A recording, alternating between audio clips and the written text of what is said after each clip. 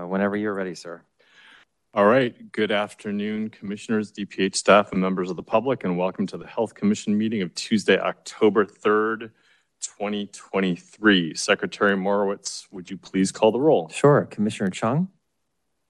Present. Commissioner Guillermo? Present. Commissioner Bernal? Present. And Commissioner Green? Present. Now I will hand it over to Commissioner Guillermo, who will offer the Ramaytush Ohlone land acknowledgement. Thank you, President Bernal. The San Francisco Health Commission acknowledges that we are on the unceded ancestral homeland of the Ramaytush Ohlone, who are the original inhabitants of the San Francisco Peninsula.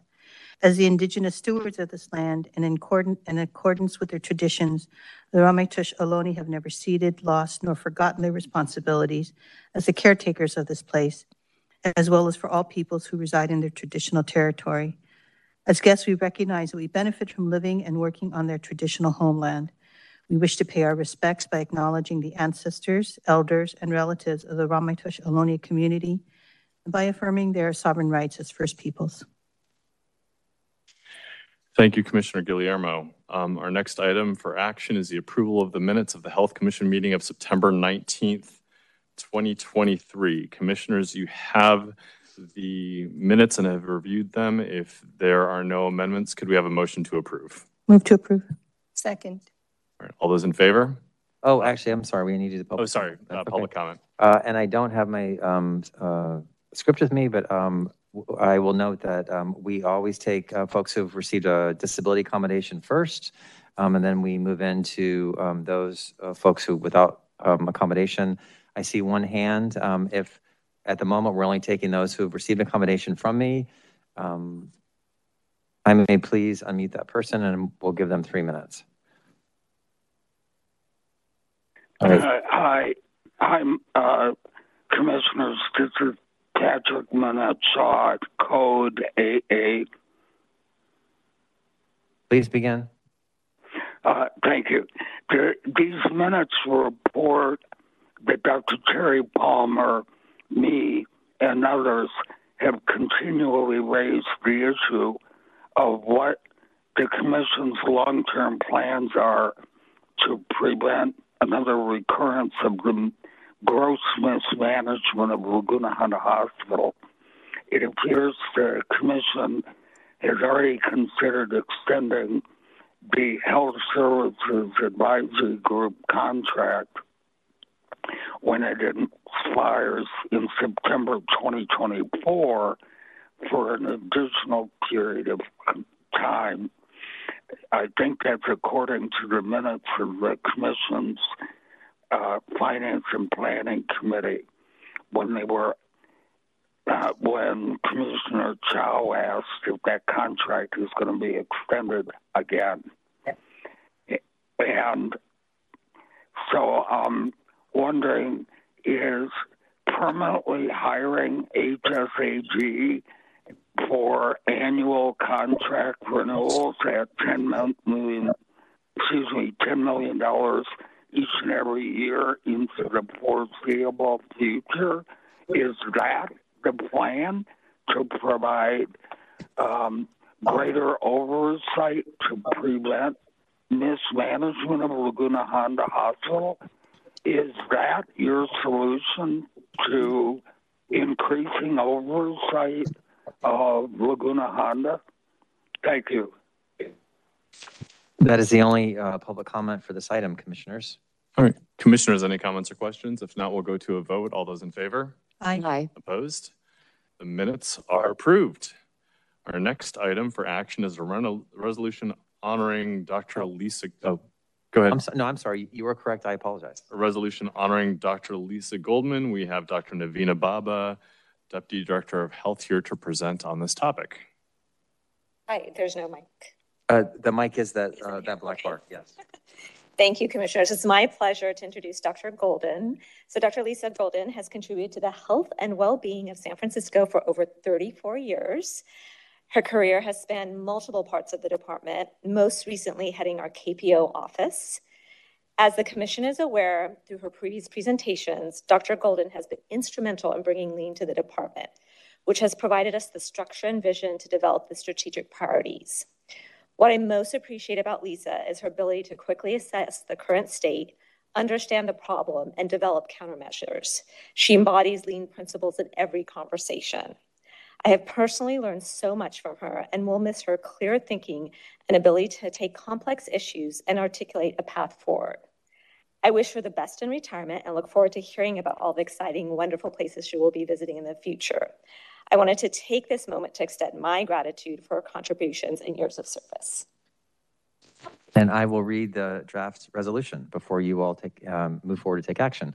Whereas Dr. Lisa Golden has served the city and county of San Francisco as an exceptional leader at the Department of Public Health over 3 decades and making tremendous contributions to the department's efforts to align strategic initiatives and continuously improve the performance. And whereas Dr. Golden has held several DPH positions, including physician at Ocean Park Health Center, medical director of Ocean Park Health Center, medical director of quality improvement for primary care, chief quality officer for ambulatory care, and most recently as the director of DPH Kaizen promotion office. And whereas Dr. Golden oversaw the task of developing this DPH strategic plan, monitoring mechanisms, and coordinating the complex implementation of the plan throughout the department. And whereas through her work developing and overseeing the Kaizen promotional office, Dr. Golden created an infrastructure that makes improvement part of each DPH employee's daily work. Every new employee is oriented to improvement as a central part of the DPH work and throughout the department. And whereas Dr. Golden convened the Lean Executive Council with the DPH executive staff every quarter to discuss approaches to improving performance across the DPH, and whereas Dr. Golden served in multiple roles in the COVID-19 activation involved with strategy and process design from the first month of the COVID pandemic emergency response. She also led formation and ongoing outbreak response in our most vulnerable congregate settings. She was instrumental in transitional planning as we navigated through the many changes, both during the COVID pandemic response and longer-term strategy to transition response efforts back to department operations. Whereas Dr. Golden is known for her innovation, creativity, and always being willing to volunteer to address the many complex issues at the DPH, and whereas Dr. Golden leaves a legacy of service and leadership to support and improve the lives of all San Franciscans. She will be dearly missed by many at the DPH and in the greater San Francisco public health communities. Resolved that the San Francisco Health Commission honors Dr. Lisa Golden for her outstanding service and leadership and wishes her well in her retirement. All right, before we go into any public comment or comments from commissioners or our director, of course, we will need a motion to approve the resolution. So moved. Okay, any public comment? See no public comment on this item at this time of anyone in the room. And then folks online, this is, we're on item 3, resolution honoring Dr. Lisa Golden. Press star 3 if you'd like to make comment. I see no hands. Okay, we'll begin with Director Colfax.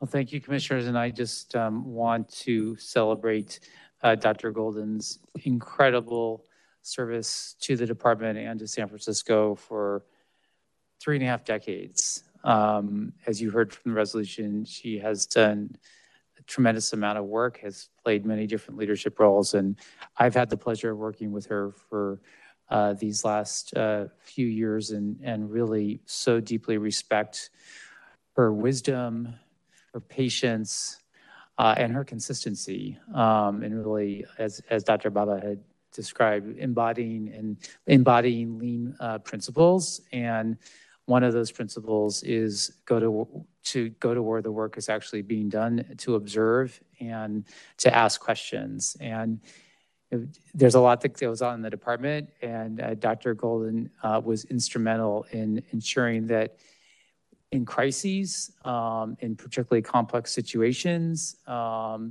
in situations where improvement needed to be made, was instrumental in being a key resource in helping us think through how do we develop a structure, how do we develop key outcomes to improve, how do we ensure that we adjust as more information comes in, and how do we ensure that we are always consistent in our methodology. And that was critically important during COVID. I knew that Dr. Golden's efforts were successful when other departments started asking me about lean and how does that happen and how did it work. And you know, from doing test sites and vaccine sites on the ground to the COVID dashboard. Dr. Golden's leadership was instrumental. Most recently, she has deployed her team to Laguna Honda. They were vital in moving forward with a recertification and quality improvement there. And these were things that are sustainable. And that's the thing that I really value so much about Dr. Golden's work and leadership is these are not shiny objects. These are things that actually get embedded. And she is subtle and yet very powerful in ensuring that cultural change around quality improvement and sustainability takes root, grows, and flourishes across the department. So thank you, Dr. Golden, for your incredible leadership. Thank you, Director Colfax. Commissioners, other comments? Commissioner Chung. I was just going to say, I still remember when I first started, when I first get appointed to the commission, that's when the DPH is like implementing the lean principles and, and I was asking the same questions. I say, how do you turn that into a culture? You can say that you want to improve something, and then what do you do afterward? How do you make sure that everybody that comes after would like pick up the same type of practices? So I cannot picture that to be an easy task. And thank you for like doing all the work, and congratulations on your retirement. Vice President Green. Yes, well, first of all, your contributions have been absolutely remarkable. And I think when Commissioner Guerrero and I were first training, and lean seemed absolutely overwhelming, and then it was taught to us the way you distilled it, your ability to take really complex concepts, both in terms of all of the COVID work that Director Colfax has discussed, but also these lean principles. It was overwhelming, yet I think we were able to understand it. And every single time we're at the JCC at the county, we see the benefits of all of your contributions. I don't think we can express it enough, between the Kaizens and all of the way that lean has improved care for patients and for all of the residents of San Francisco. It's the backbone, and it could have, gone so off the rails without someone like you to shepherd this amazingly complex way of dealing with a massive department to the point we are today, which is so incredibly successful and so critical, for all of the achievements we've seen. So we are so appreciative to you. We will really miss you, and you make great choices in sweater colors. Great. Well, thank you. And Dr. Golden, I'd like to associate with the comments of my fellow commissioners here. When I first came on the commission years ago, learning about the lean process and lean principles was a very important part of my understanding the way that this very large and complex department works and how these principles are infused in the work across the entire department. And I have no doubt that in addition to your work and leadership during COVID, that your work in the Kaizen Promotion Office put us on the footing that was necessary to mount the most effective and inclusive COVID response in the country. So just so grateful to you for your work, for really transforming, along with your team, the culture of this department and putting us in a very strong direction, really having us prepare for really what an unprecedented crisis where you were so engaged too. So thank you so much for your leadership and for your work. And I would like to offer you the opportunity to say a few words before we vote. Before the vote, okay. Well, first of all, it really warms my heart to hear the enthusiasm for lean and how both the principles, the behaviors, and language is being spread across the department and hopefully to other agencies as well. So thank you for that. I feel very privileged to have been able to work across the department with so many incredible people and across other agencies as well. I feel like it's a privilege that one doesn't always get in the department, so I really, really appreciate that. And the fact that there are opportunities to build a career here, to actually develop oneself, and to have a variety of different activities, responsibilities, and work. So thank you very much. I really wish the department and the Health Commission all the best as you continue to do the good work of protecting and promoting the health of San Franciscans. So thank you. Great. Thank you, Dr. Golden. I think we can go to a vote now. All those in favor of the approving the resolution honoring Dr. Lisa Golden. Aye. Aye. Opposed? Not opposed? Thank you very much. Should we do... Mr. Secretary, are we doing a photo? Okay. Anyone here to take a photo? Yes, yes, Okay, please, great. let's do that. Commissioners, could we go up to the front of the... Good idea.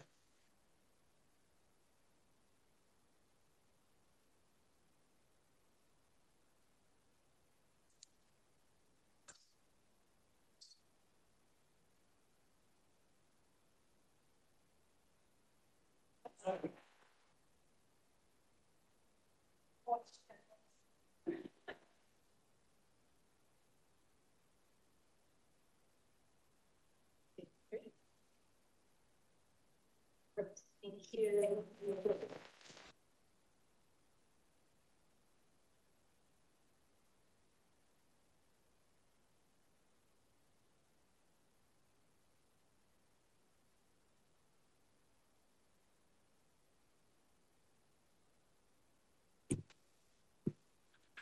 We spend our time up here behind the dais. That almost felt like a field trip.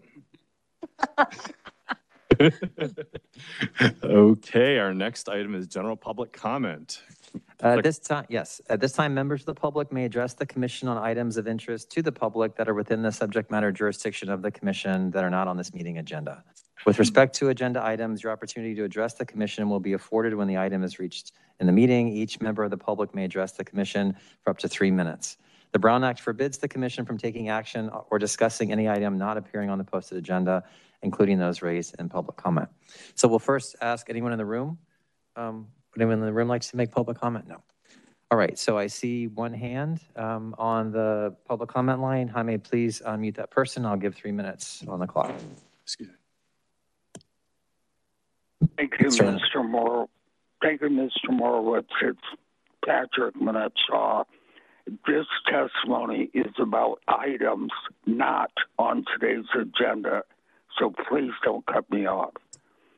During the Board of Supervisors Committee of the Whole hearing on September 26th, Roland Pickens answered a question from Supervisor Rafael Mandelman about DPH's plans to present a report from the Behavioral Health Working Group during a Health Commission meeting in October about DPH's plans to create additional behavioral health and substance abuse treatment beds in San Francisco, including recommendations to potentially expand behavioral health and substance abuse beds at Laguna Honda Hospital.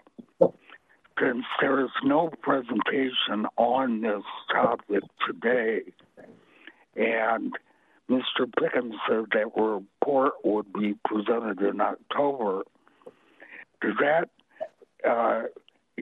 portend that that report is going to be presented to the LHH-JCC on October 10th or at the second full Health Commission meeting on October 17th? Members of the community deserve to receive this report and its eventual recommendations in advance of that hearing so that we can thoughtfully consider the implications of whatever recommendations are presented about bifurcating Laguna Honda and essentially pitting long-term care skilled nursing patients against behavioral health patients who have had no substantial additional treatment beds created in long long-term care settings. They justifiably need those beds too, but you shouldn't be robbing Peter to pay Paul by reducing the availability of traditional skilled nursing facility beds at Laguna Honda at the expense of having to discharge additional San Franciscans out of county who need traditional long-term care skilled nursing facilities. Thank you. Time is up. Great. Thank you.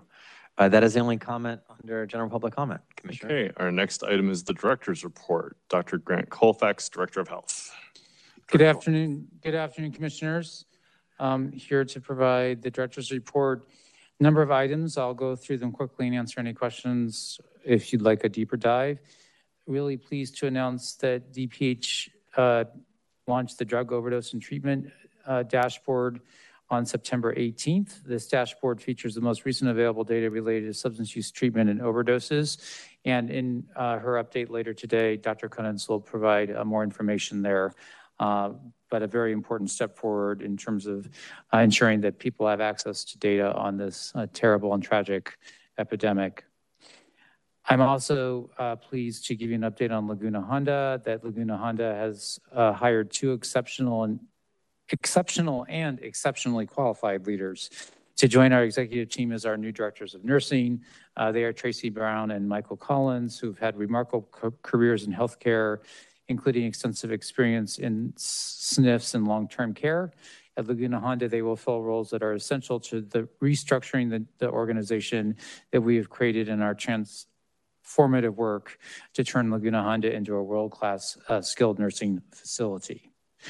Also pleased to announce that as of October 1st, San Francisco was one of the first 7 counties in California to implement the Community Assistance Recovery and Empowerment CARE Act, also known as CARE Court.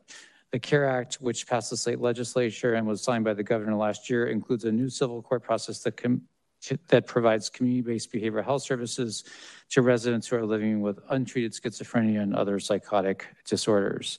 It is important to note that participation in the program is voluntary, but we are hopeful that we'll provide another tool to engage those who are not currently in care. Also wanted to announce that one of our DPH team members, Sammy Trung, has been appointed to the new refugee health coordinator for San Francisco, San Mateo, and Marin counties, and will oversee DPH's newcomer health programs, refugees health assessment services, which is partially funded by the state's Office of Refugee Health. And you can read more details in that item. And then really another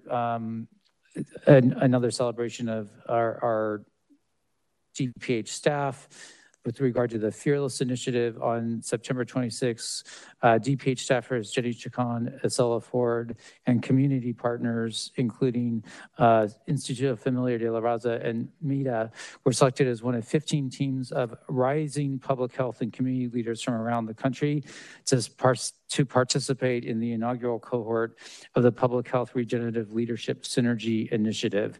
And this is supported by a number of organizations, including the Robert Wood Johnson Foundation, and really pleased that they were selected as rising leaders for this important program.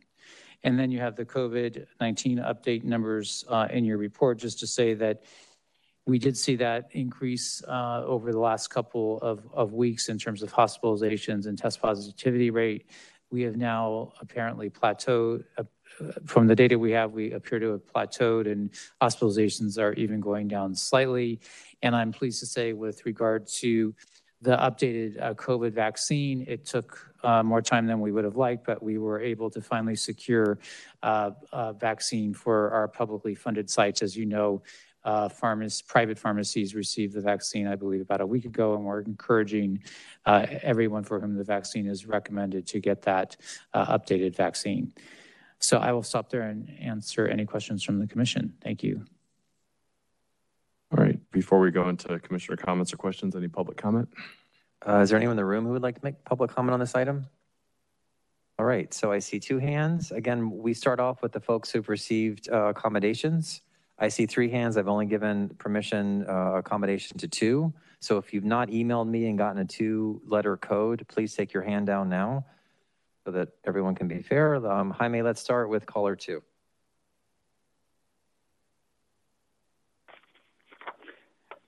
Yeah, good afternoon. It's Patrick again. While it is encouraging that Laguna Honda's 2 directors of nursing, Tracy Brown and Michael Collins, have finally been hired, there is still no word on the status of hiring Laguna Honda's medical director.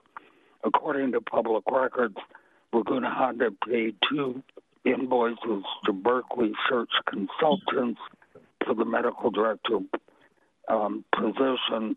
One that was due on completion of the recruitment brochure phase, and 1 invoice for the due on closing date and presentation of candidate slate presented phase at $20,000 each for a total of $46,000. What's the status on hiring Laguna Honda's medical director?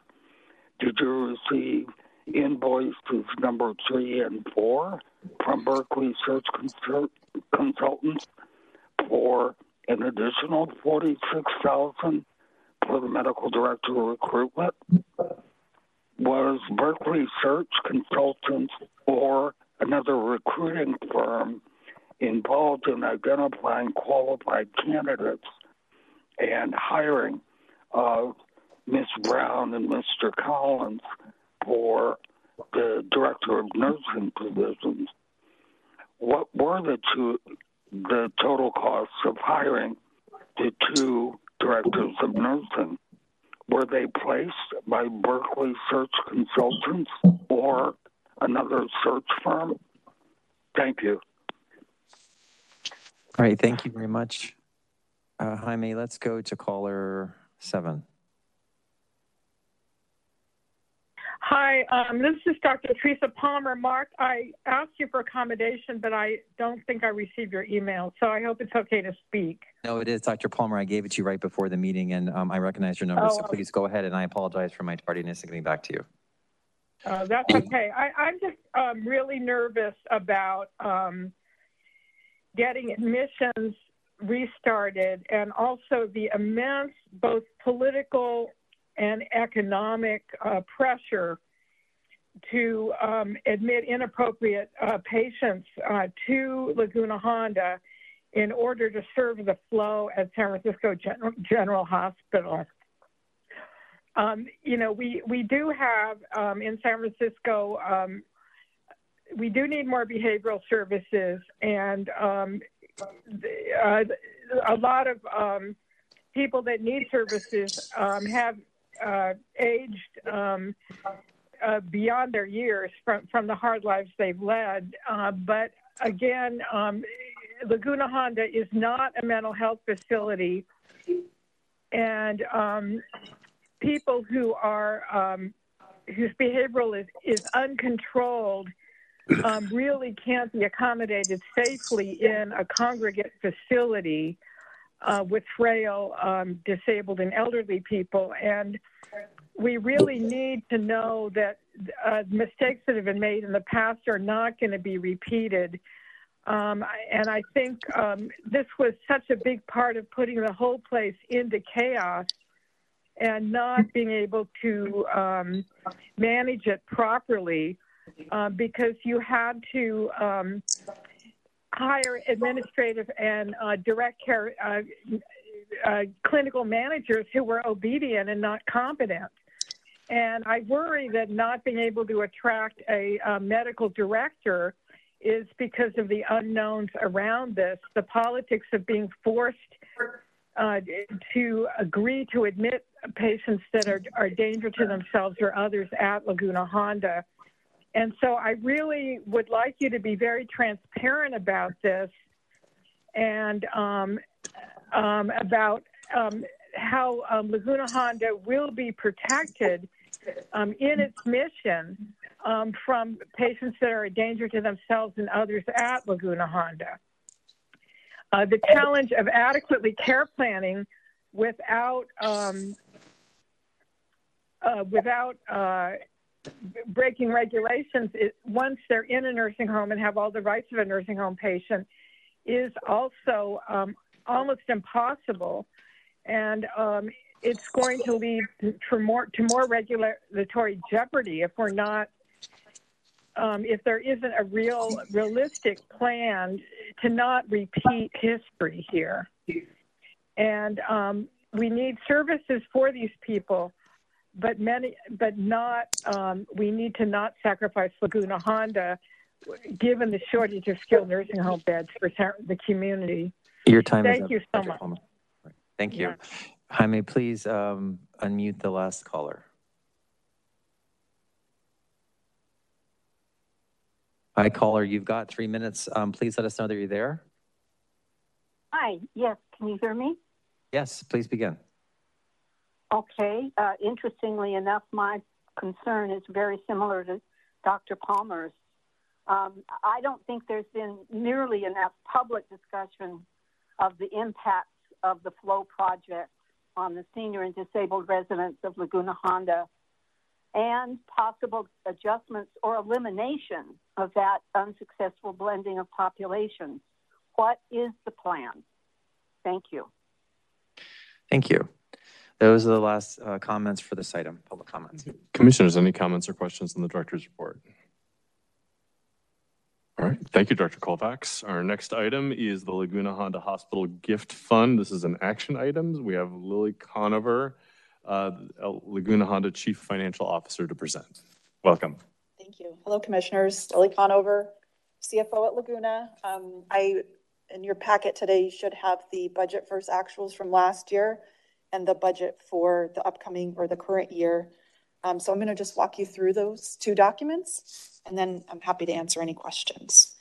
So for fiscal 23, which budget you approved last year, we had $21,000 in revenue for the year. Most of that was interest. We had $3,000 in cash donations and $500 in-kind donations, which was a donation from the Garden Club of St. Francis Wood, which is some clothing and toiletry type items.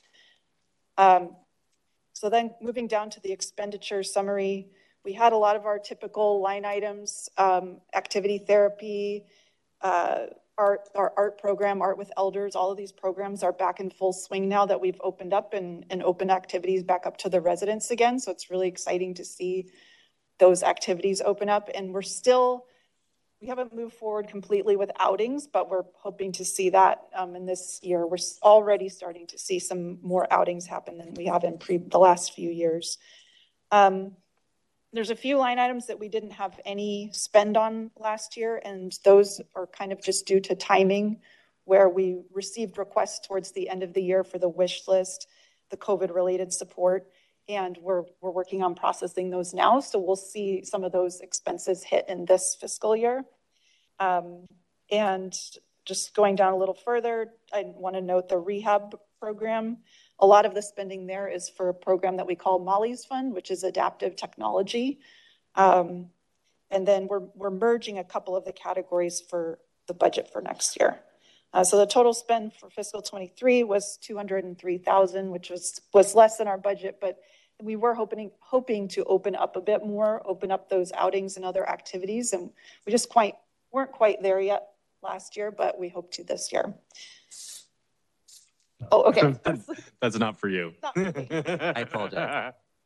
For the budget for this year, as we do every year, we have a gift fund committee. We review budget line items. We have them weigh in on which programs we think we want to increase, what we want to add or remove. So all of these line items have been weighed in on and approved by that committee. So we're increasing the activity therapy program a little bit this year. Art with Elders and some of the other kind of longstanding programs will remain the same. We're hoping to increase our which one is it? The holiday gift program this year with an increased threshold, given how much cost of goods has gone up over the past couple of years. We want to increase that per resident holiday gift. So we got that approved last year. Our policy change approved, and so we should see that spending happen this year. And just the bottom line on the budget is we're reducing it slightly, just given kind of the year-over-year ambitious target that we've had that we haven't quite hit. So we reduced it by 30,000 for this year, but we're still keeping it kind of high with the optimistic hope that we will begin to have some more outings this year. And the gift fund balance is still well over $2 million. So we're funded for this year and future years of programming. So that's the overview. I'm happy to answer any questions. Thank you, Ms. Conover. Before we go into discussion, is there a motion to approve? Second. All right. Any public comment? Is there anyone in the room who would like to make comment on this item? All right. Anyone online who would like to make comment? I see no hands. All right. Commissioners, any comments or questions? Seeing none. All those in favor? Aye. Aye. Opposed? All right. Approved. Thank you. Our next item is the Behavioral Health Services update. We have Dr. Hillary Cunnins, who is our Director of Behavioral Health, to present. Welcome, Dr. Cunnins. Good to see you. Good evening. Good afternoon.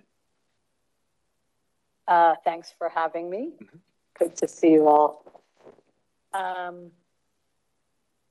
Cunnins, just for you know, the black bar is the speaker, and if you could keep the pages away from that so that it will catch the sound of your voice. Thank you. I am deducing that that is the speaker, just based on my, sorry about that.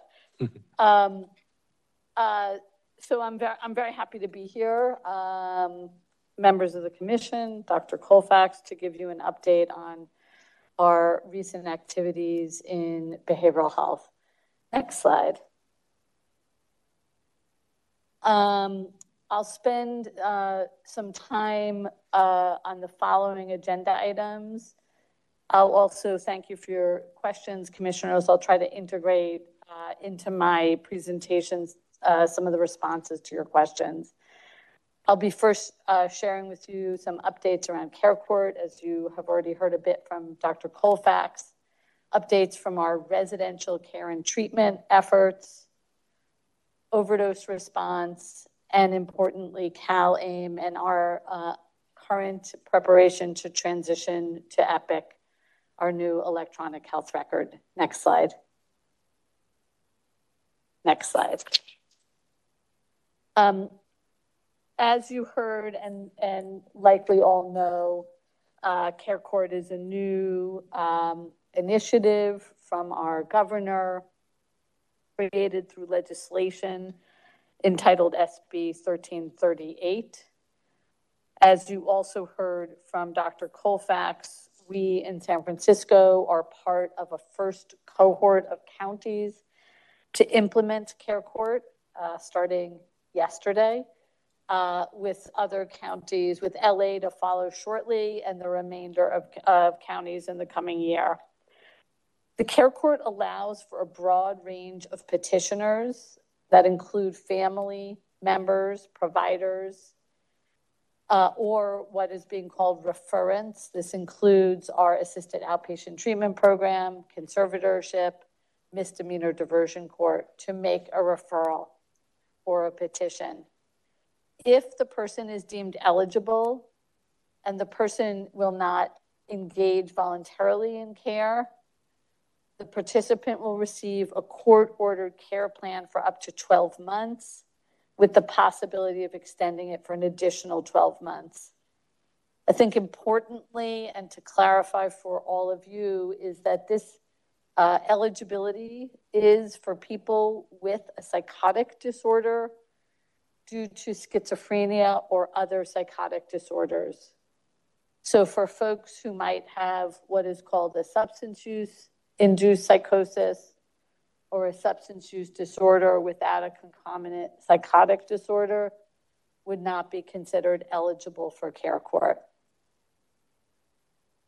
It is intended to be a less restrictive alternative to other forms of court-engaged or court-mandated treatment. It is intended to be less restrictive, for example, than conservatorship. The governor and the state have proposed this to be a way to engage folks early and prevent further development of crisis or further complications from the illness. We still have uncertainty about the number of people who will end up being referred into the Care Court program. We have estimated, based on epidemiologic and health services data, that there may be between 1,000 and 2,000 people eligible in San Francisco. They will all likely not all be referred, and certainly not all at once. So, next slide. Sorry, I got ahead of myself. As you heard, all California counties will be participating in a phased approach. LA will be coming online next month. The remainder of the counties are expected to begin implementation by December of 2024. We have been aiming to educate San Franciscans and community members. You can see that we've had 3 recent meetings, including a town hall in August. The San Francisco Superior Court held a town hall public meeting in middle of September, in which I participated. And this is not upcoming, but there was a Board of Supervisor hearing last week, which also was obviously publicly accessible. Next slide. Next slide. I wanted to update you on our progress under Mental Health SF and Proposition C about expanding our range of residential care and treatment in San Francisco and for San Franciscans. The bottom line is that we have an intended plan of opening 400 new residential care and treatment spots. As of now, we have opened 350, so we are closing in on the remaining obligations and working hard to get those open. You can see at the bottom right hand of the slide the categories of beds that we are still working through. You asked a question about how full our beds are and some recent news about the beds. These are beds that are all staffed and available, just to clarify one of the questions. We also have published in other places that our bed vacancy or occupancy rate is about 85%, depending on bed type. There is variation across bed type. Best practice is not aiming for 100% occupancy, because then, of course, when somebody needs a bed, it's full, or a particular service. Some of our services are fuller than others. Some of them are specifically held for very specific populations, so sometimes dip lower, for example, perinatal care. Additionally, there was some press and some public attention last week or the week before where in the setting of one of our programs, a withdrawal management program, folks coming in were not always admitted. That then got conflated to mean, oh, that's what we're doing across our entire system, which is incorrect.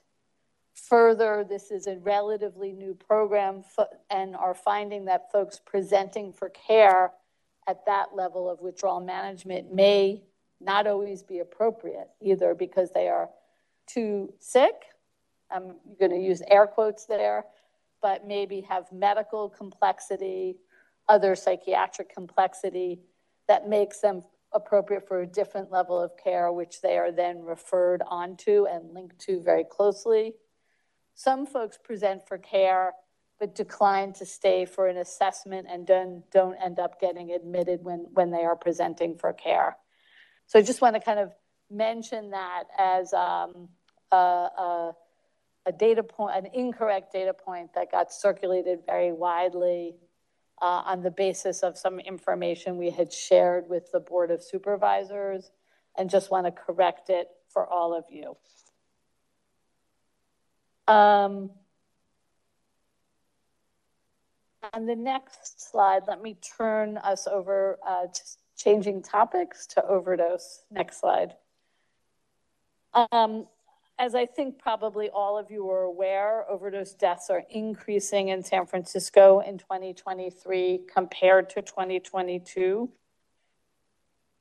We did see a flattening of overdose deaths from 2021 to 2022. And unfortunately, we are seeing an increase. There are 563 preliminary overdose deaths in San Francisco from January to August 2023. This is about 40% higher than that period last year. So this is quite serious, and this represents an increase on top of what is already an epidemic of overdose deaths. The majority of these deaths involve fentanyl, something like 80% of them. Fentanyl, as you know, is a potent opioid that is being either mixed into the drug supply, both locally and nationally, or drugs are being sold as fentanyl and are being sought after by folks with substance use disorders. Like other jurisdictions, we are aiming to address this very serious epidemic. And I wanted to share with you some of the things we have been able to accomplish, certainly since we last met, and some over the last year. Next slide. I wanted to share with you some of the progress we have made in strengthening our continuum of what I'll call interventions. These are both clinical interventions happening in treatment programs, interventions happening in lower barrier settings or in primary care settings, and interventions happening on and around our streets in San Francisco. As part of our approach to increasing residential care and treatment through mental health SF, we have opened a significant number of beds that really address specifically substance use disorder. One of them is our 70 residential step-down beds. These are beds also known as recovery beds or sober housing. They are intended for folks coming out of residential treatment. They can stay here for up to 24 months, receiving outpatient or attending outpatient treatment while having a safe place to stay. We are expanding something called contingency management with 4 programs in our substance use disorder treatment programs. Contingency management is our interventions where people are given an incentive for a particular healthy behavior. This is the most effective treatment we have for people with stimulant use disorder. Under CalAIM, under Medi-Cal reform in California, we are able to use Medi-Cal dollars in a pilot fashion to fund these programs, which have been historically excluded from Medi-Cal. Additionally, and you can see the next 3 checks, we are working aggressively to expand hours of service in our pharmacy, in our behavioral health access center, in some of our methadone maintenance programs. We are really looking to create models where this is not just business hours, but evening and weekend hours. We, as you have heard from my colleagues, Maria X. Martinez, which has opened, is partly and importantly serving people at risk of overdose. And we are working closely across the department to incorporate treatment and risk reduction services there, like distribution of naloxone. You also all have heard about our specific post-non-fatal overdose response teams, SORT and POET, that are particularly geared for people experiencing homelessness. We have a complementary program for follow-up for people who are housed. We are aiming to reach people after a non-fatal overdose because they are at elevated risk for a subsequent overdose and specifically fatal overdose. Next slide. We also know that people at risk of overdose may be socially isolated and may not have the skills to recognize or respond to overdose. In this vein, we worked to open a drop-in space with low barrier therapy for people experiencing homelessness to reduce their risk of overdose. On the overdose and education front, we are working aggressively to saturate communities with information and availability of naloxone. You can see, and I know you've read the slides, the various ways in which we have done that. I will just highlight, and it's not on here, is we have a overdose response training to learn how to recognize overdose and respond with naloxone. And it's on the next slide, so I'll turn to the next slide. I'm jumping ahead. We have had an overdose recognition and response training, which has been taken by more than 5,000 times, including by staff from 12 different departments. We are really aiming to take a whole city approach and work with our colleagues in multiple city departments in order to reach people at risk and give people the skills to respond.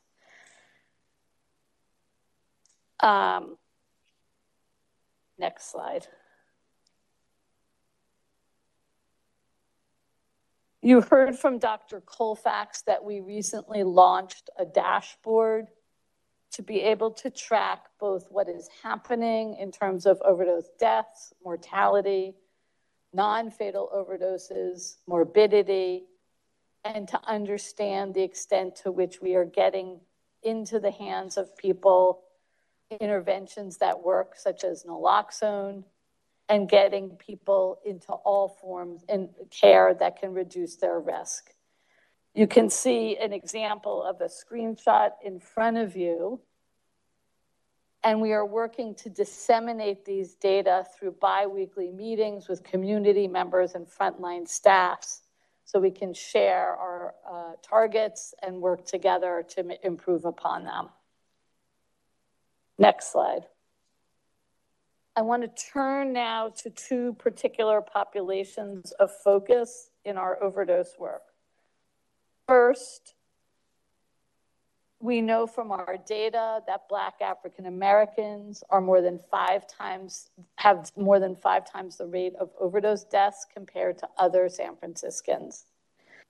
We are working to establish more engagement and partnership with new community organizations and leaders in Black-led and predominantly Black-serving organizations around overdose prevention and access to treatment.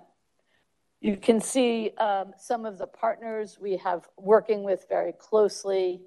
We have connected with a total of 25 different Black-led or Black-serving organizations. We have trained more than 180 people in overdose prevention.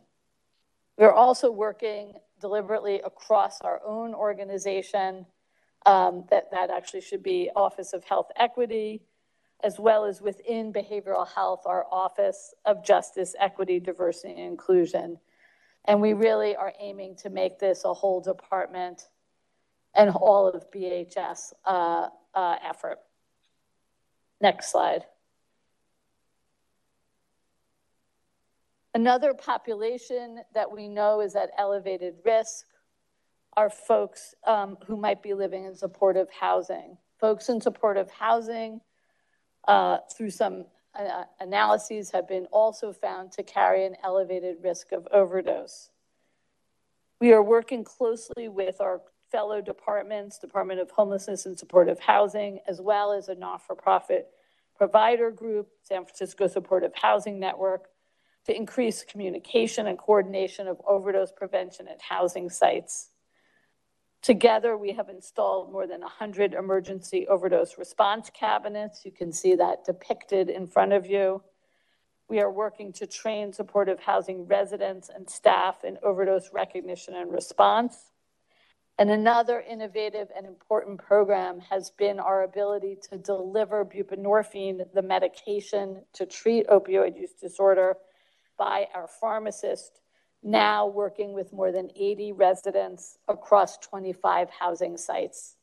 The idea here is bringing treatment to people to promote their adherence and retention in care, and of course, reduce their risk of overdose, as well as promoting health overall.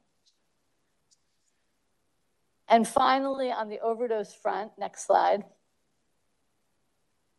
we're happy to share that we were the recent awardee of a major Centers for Disease Control grant on overdose. It's called Overdose to Action. We have been named as one of 40 jurisdictions nationally to receive the funding, and the first time in San Francisco. We will be using the funding to increase navigation services citywide into treatment, improve data capture and analyses on drug-related metrics and trends, increase education of healthcare providers to increase prescribing of buprenorphine and other effective medications, and we'll be able to fund additional efforts to work specifically with the Black African American communities and supportive housing. And then finally, just the last couple of slides. Next slide. Next slide. You have heard me speak about sort of some of the contextual things that are driving change, urging change for us. One of them is CalAIM, which is, as you know, Medi-Cal reform. This has been a big year, starting from July, of implementing new billing codes. For those of you and us who have practiced clinically, you know that is no small feat. We are also finalizing new rates that for which we pay for service. And we are aiming to support providers through this really intense transition, which is changing the way we do documentation and care. We are strengthening also importantly our collaboration with our managed care plans at the San Francisco Health Plan, as well as Anthem Blue Cross. As you likely know, when somebody has a severe behavioral health issue, they come to us at DPH as a managed care plan and as a provider. If they have a mild to moderate behavioral health condition, they are cared for in the primary care context. We have implemented and are implementing a standard screening tool and aiming to improve transition of clients between the specialty behavioral health system and, in this case, what we call the non-specialty, but the primary care or general medical system. This is really an amazing, important development as we really aim to integrate care across these systems. We also have an opportunity to, under CalAIM, to derive some additional funding for what is being called community supports. You can see this in the second to bottom green. One example is that Soma Rise, our drug sobering center, one of the new efforts under Mental Health SF, launched as a community or has begun to be included as a community support program. This is really enabling us under the Medi-Cal program to deliver care that is broader than the more narrow biomedical care, which is obviously can be extremely effective, but this allows us to address other needs that folks with severe behavioral health concerns have. And last slide, I want to just mention that we are hard at work preparing to join the rest of the network on the electronic health record called EPIC, as you know. We are going to be launching EPIC in May, just allowing us, rather than April, as you can see here, allowing us more time to finalize current processes.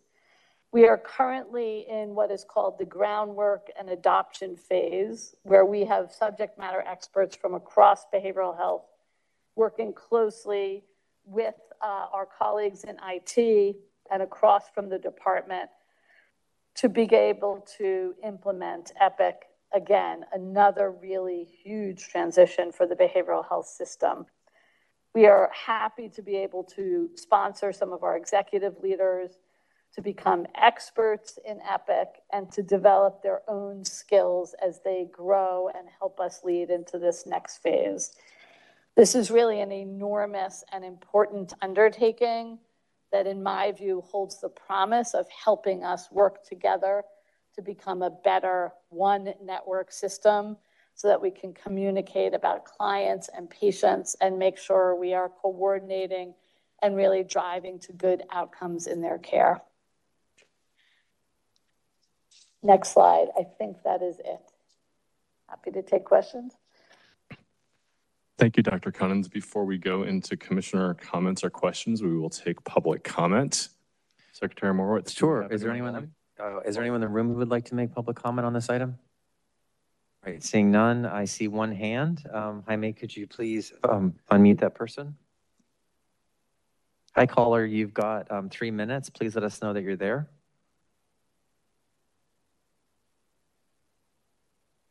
Hello, caller. Jaime, could you mute that person and unmute caller, the next caller? There's 2 hands up now. All right, caller, are you there? Hi, I would like a clearer, can you hear me? Yes, please begin. Hi, it's Dr. Palmer again. I just like a clearer idea of how close we are to treatment on demand. And can't we add tracking about that to the tracking on the overdoses? How do we know when we've got sufficient services? Thank you. All right, thank you. And Jaime, can you go back to the other caller and see if they're there now? Hi, caller, are you there? Sorry. Hi, okay. yes, sorry. I was calling in because in the last 9 months, I tried to reach out for services for my son in San Francisco. I tried to call the mobile health line. I brought him into Sutter Health a couple of times, and he was turned away. By the time that mobile health crisis came out to help my son, he had already walked away. And so to me, also as a parent, he has private insurance, trying to get an appointment with UCSF psychiatry or Sutter Health psychiatry was impossible. Literally a 4-month wait. And we first started off at General Hospital, and he couldn't be seen at General Hospital because his insurance is not contracted with General Hospital. And so then I went into my network care, and there, as you heard, there was more than a 4-month wait, and a lot of things had happened in between that time. I want to hear some realistic, I'm hearing about a one connective platform that you all are creating. And my son is very young still, so he should have been able to easily get help and access medical services. But I'm just letting you know it's not there. It's not there in the private. And when we try to access General Hospital or UCSF, they have a long waiting list. So I want there to be some honesty about accessing care and then giving families more. When I brought him into the hospital, they wouldn't let me sit with him. They wouldn't let me give information at first. I had to basically tell them I'm a hospital worker for them to start talking with me. Like, there's things that can be done at the front end. And as a parent, I didn't feel like I had no support through all of this. Thank you. Thank you so much for your comments. That's the last public comment. Yes, thank you for those comments. Commissioners, do we have comments or questions for Dr. Cunnins? Commissioner Guillermo. Thank you. And thank you, Dr. Cunnins, for your presentation. And again, for all of the work that you and your staff do on behalf of San Franciscans in need. My question has to do with the amount of contracting that we do with our partners outside of the actual network. I mean, for the whole range of services, right, from residential to prevention to all of that. How are we assuring ourselves that there is sort of the measurable sort of outcomes that we're looking for? Because a lot of what you describe are great programs, process points, expansion of services, and those kinds of things. But how are we making sure that we're actually making a difference in the individual lives, particularly as it relates to the vendors and the service providers that we have that are outside of our own immediate network, and particularly because we know how difficult it has been for them and us as well to hire, to recruit, attract, hire, train, and retain the kind of skilled staff that is needed for this expansion of services across the whole continuum. It's not something I know that's easy to answer or even easy to measure, and hopefully through EPIC or some other data coordination work, we're going to be able to do that. But what is the thought on that? Because it's not, it's a question I think I ask often in terms of how are we going to be able to make sure that we're going to have an ongoing sustainable impact if we're not able to attract the kinds of quality providers, clinicians, and such to stay in the work. Thank you for the question, Commissioner Guillermo. I think both parts of your question are really important. One is workforce, and we are both government and our contracted providers are challenged to recruit enough behavioral health workers to fill all of our spots. This is a statewide problem and a national problem. I think there are a number of tactics that we are employing to try to address this, including within DPH and with our colleagues at Department of Human Resources, better, smoother, wider recruitment efforts, as well as employing a number of our workforce development efforts, which are largely funded by our state funding Mental Health Services Act. I agree, I think we all do, that more ideas and more thinking to even expand further as we are expanding services. And without staff, sufficient staff, we have been challenged to expand hours as quickly as we would have liked. On the second, or your first part of your question, which is measuring outcomes for providers who are in contract with us. So the sort of one part, I want to just say that I think we are really looking forward to EPIC in order to ease the kind of reporting and tracking we'll be able to do. I know from my colleagues who have already implemented EPIC that a lot of what they have been able to do through reporting is much less cumbersome than through current processes that we have. And so one of the great appeals of EPIC will be our ability to look at outcomes more easily. We are, in terms of measuring outcomes by providers, we have a lot of oversight by the state. This includes our, and we just finished one last week, our something called EQRO, quality reporting.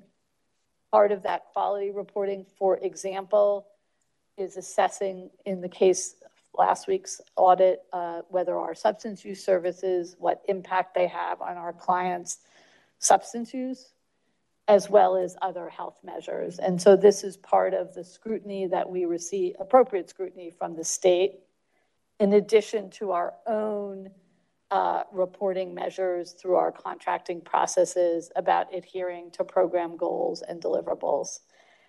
I think there are always, I want to just acknowledge opportunities for improvement.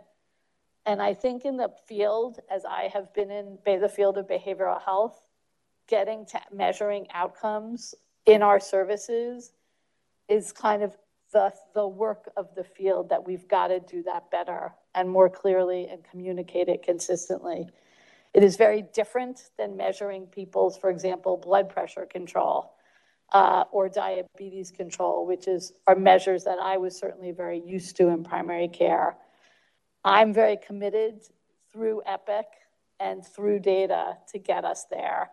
I would say we are working on it, and in some cases we do have it, and in other cases we have gaps. So if I can follow up then, and I appreciate that, lots of monitoring from both the state and other funding sources that we have.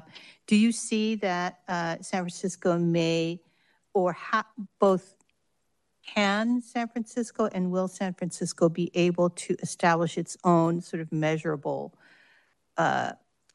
goals or benchmarks around, because our situation is quite unique, right? And so I'm just wondering, rather than just complying or being accountable to our funding sources, how do we be accountable to ourselves? Also a great question, and sorry if I didn't communicate, I'm realizing so clearly. I think we do and want to set our own benchmarks. I think we want to make them consistent with external expectations where possible. I think and our dashboard on overdose is an example of this. Are we getting more people into treatment? Are we retaining to come more people in treatment?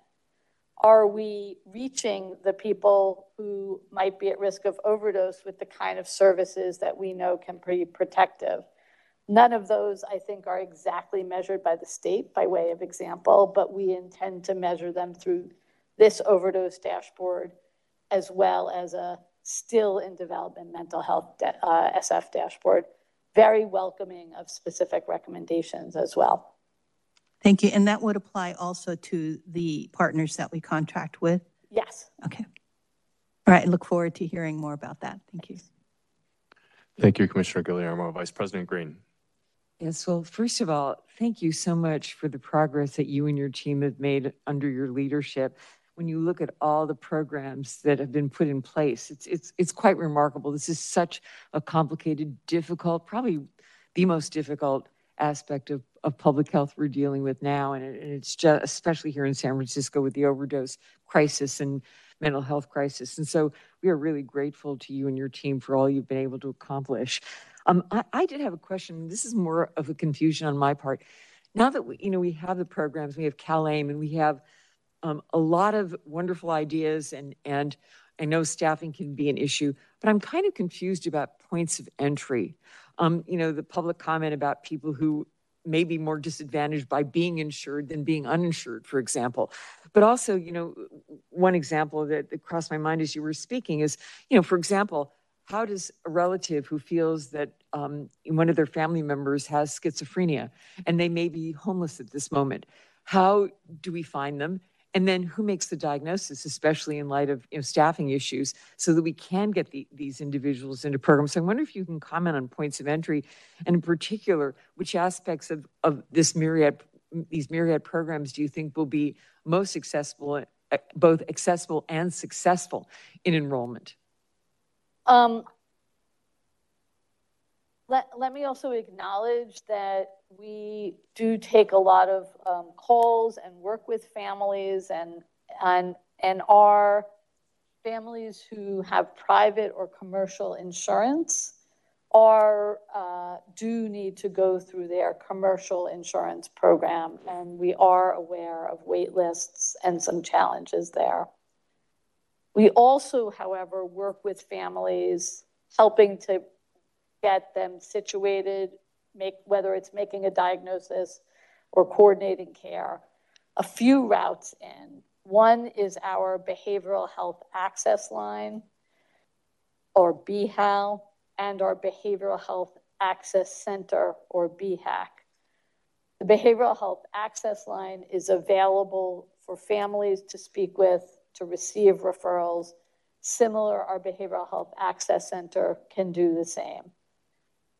If somebody once enters into either of those pathways, is looking for more help and referrals, or for example, the example you gave is experiencing homelessness.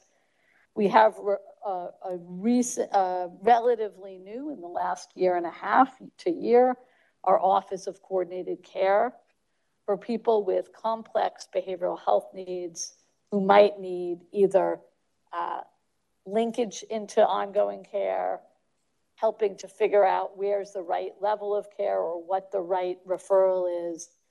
Those teams are also available to help. The main for the public would be through BHAC, Behavioral Health Access Center, at 1380 Howard, and the BHAL, the Behavioral Health Access Line, available 24/7. And can you also comment on what kind of opportunity we might have as there's been a few more arrests in terms of open drug use, and also what lessons we may have learned from our Tenderloin Lincoln Center in terms of that particular population, helping them enter the system for care? So I'll just comment on a citywide initiative called DMAC, or the Drug Markets Initiative, where folks might be arrested for public drug use and are under law allowed to be held for about 4 hours. As part of that law enforcement-led program, everyone is offered by the Sheriff's Department, offered referral to treatment or to services. And in that neighborhood, of course, is our, as I just mentioned, our Behavioral Health Access Center, which is open now 7 days a week, including into the evening hours. I think one of the things that we have learned from the Tenderloin Center, as well as our other street care work, is that folks really, their top request is from us of the city is shelter and having material needs met. And so even when folks clearly have a behavioral health challenge, it may not be in that moment that they are seeking treatment for their behavioral health concern. And so I think one of the learnings here, and sort of what has been helpful for me to think about as an addiction medicine doctor, is thinking about a person's sort of stages of change. And so for the person who clearly has a problem, they might not be ready to work with us around changing their substance use, for example. The language is pre-contemplative. So for folks who are pre-contemplative, some of our learnings is what can we offer based on what they're asking for? How do we deliver that? Not only to deliver what they want, but also as an engagement strategy to keep them engaged and coming back to talk to us. I think this is very much what we are aiming to do with our street teams, which I did not so much talk about today, working very closely with our colleagues from Homelessness and Supportive Housing, their HOT teams, to really coordinate across what we're doing on the street, being ready to get people into care, into treatment whenever they ask. And that is our goal, as well as to coordinate with other agencies who might have other services at their disposal. Well, thank you so much for this really wonderful work. And it's really heartening to know that, in fact, we do have services available, especially for the people with greatest need in especially the overdose crisis. So thank you so much. Yeah, thank you, Dr. Kunz. I really wanted to thank and commend you and your team for your excellent work. You know, seeing the dashboard of course is very concerning with the increase in the number of overdose deaths, every one of which represents a life and a family member and a member of the community.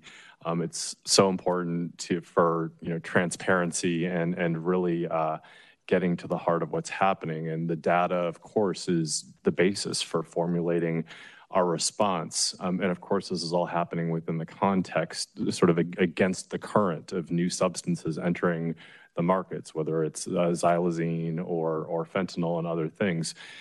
There are all different kinds of data that we see out there that reveal some surprising trends. Like if someone's supply is disrupted, sometimes that can lead to a greater risk of overdose. Is there anything that we've learned from our data that perhaps has been surprising that has helped guide our response? And are there gaps in that data that would be helpful in formulating our response? That's a great question. Thank you. I think we are looking, so are there gaps in our data? I would say yes. And one thing that the dashboard has allowed us to do is really focus on what we do have, the positives, and really look for ways we can strengthen our ability to know what's going on. We are working, for example, with colleagues in fire department to support us to get more real-time non-fatal overdose data, anticipating that if we see upticks in non-fatal overdose, either geographically or in time, that we will be able to respond in a more targeted fashion, for example. We know that we need more and intending to look for patterns, whether it's in geographic patterns or across social networks. So these are the ways in which data can help us respond in a more targeted fashion. I think what is preoccupying the field and all of us is being able to detect emergence of new substances. This is something that as you mentioned, someone mentioned xylazine, which we know has entered the markets in the East Coast, thanks to our colleagues in the Office of Chief Medical Examiner.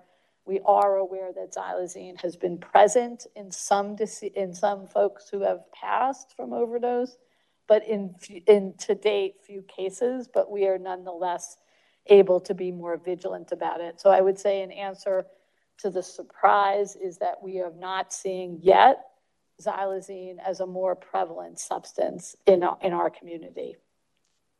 Thank you. Thank you. Commissioners, other questions or comments? Oh, yes, Commissioner Chung.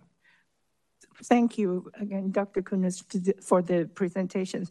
What strikes me is actually one of the slides that that correlates opioid overdose to post-incarcerations. And, like one of the higher risk factor, it says here, received in-person mental health and substance abuse treatment. So that would actually increase the risk of overdosing. Like, do we know why? I'm just looking for your exact sentence. That's the. And let slide 21. Sorry? Slide 21.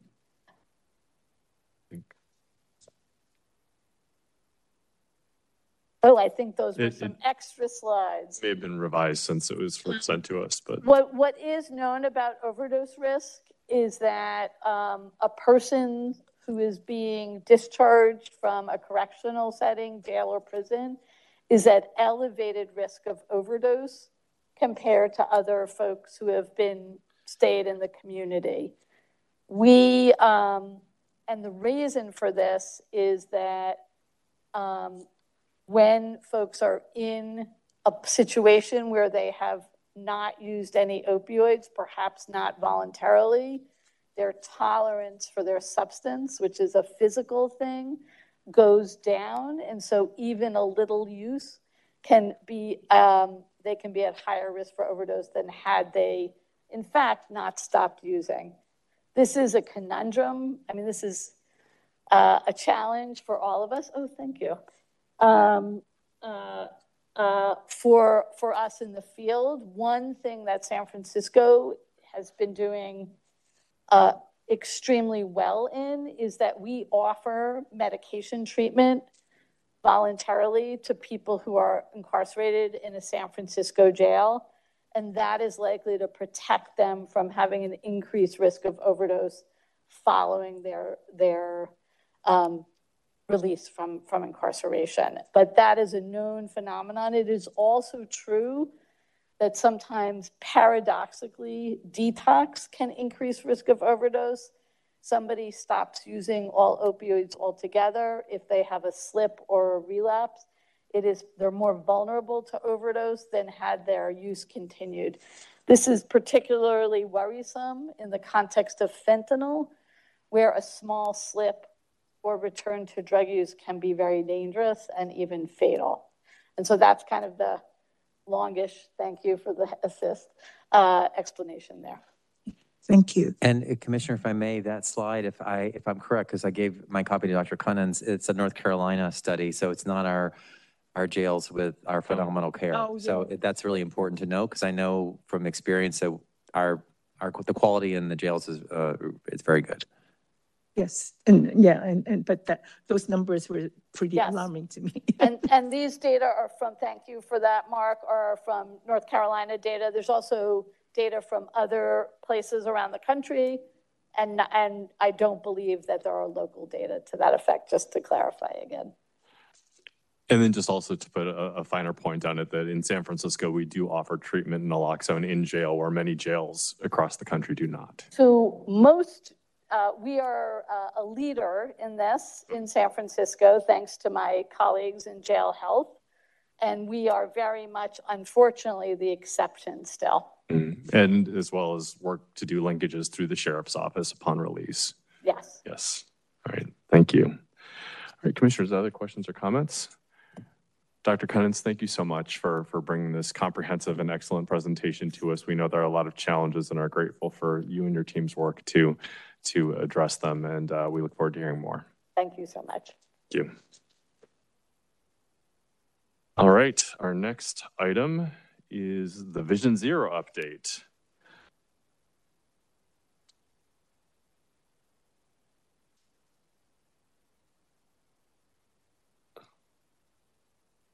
And for the presentation we have, is it Ms. Sue, is that right? Thank you. As well as Jamie Parks. So welcome, and the floor is yours. Good afternoon, commissioners. My name is Iris Sue, and I'm the lead epidemiologist for Vision Zero. My position is organized in the DPH Center for Data Science within the Population Health Division. I'm going to be presenting key findings of our 2022 annual traffic fatality report, as well as give a brief overview of our major 2023 data science initiatives. The data for this report is provided by collaboration between the core Vision Zero team, including ourselves at SFDPH, SFMTA, and the San Francisco Police Department. Additional system-wide support is provided by the Office of the Medical Examiner and the BHS crisis team. Next slide. In 2014, San Francisco adopted Vision Zero as a citywide policy to end traffic-related deaths. At its heart, the broad mission is that our streets should be safe, no matter where we go or how we get there. It's a citywide effort with a citywide impact. The Vision Zero concept originated in Sweden in 1997, when the Swedish Parliament adopted it as the official road policy. At Vision Zero's core is the ethical principle that it is unacceptable for people to be killed or seriously injured when moving within the transportation system. The people that design, maintain, operate, and use the roadway network share a responsibility for safety to ensure that mistakes do not result in serious injuries or death. Vision Zero came to the US in 2000 with Washington State adopting its Target Zero plan. Vision Zero is now an adopted policy in over 50 US municipalities. Here in San Francisco, a number of city agencies collaborate on the Vision Zero initiative. SFMTA's goal is to create a culture that prioritizes traffic safety and to ensure that mistakes on our roadways don't result in severe injuries or death. SFDPH, through Population Health Division's Center for Data Science, analyzes and transforms available data into practical, relevant, accessible, and timely products that generate novel insights and improve operational decision-making towards SFMTA's goals. The SF Police Department and Office of the Medical Examiner ensure we receive notification of traffic-related fatalities in a timely manner, and the DPH Behavioral Crisis Team provides community or family support when needed. Next slide.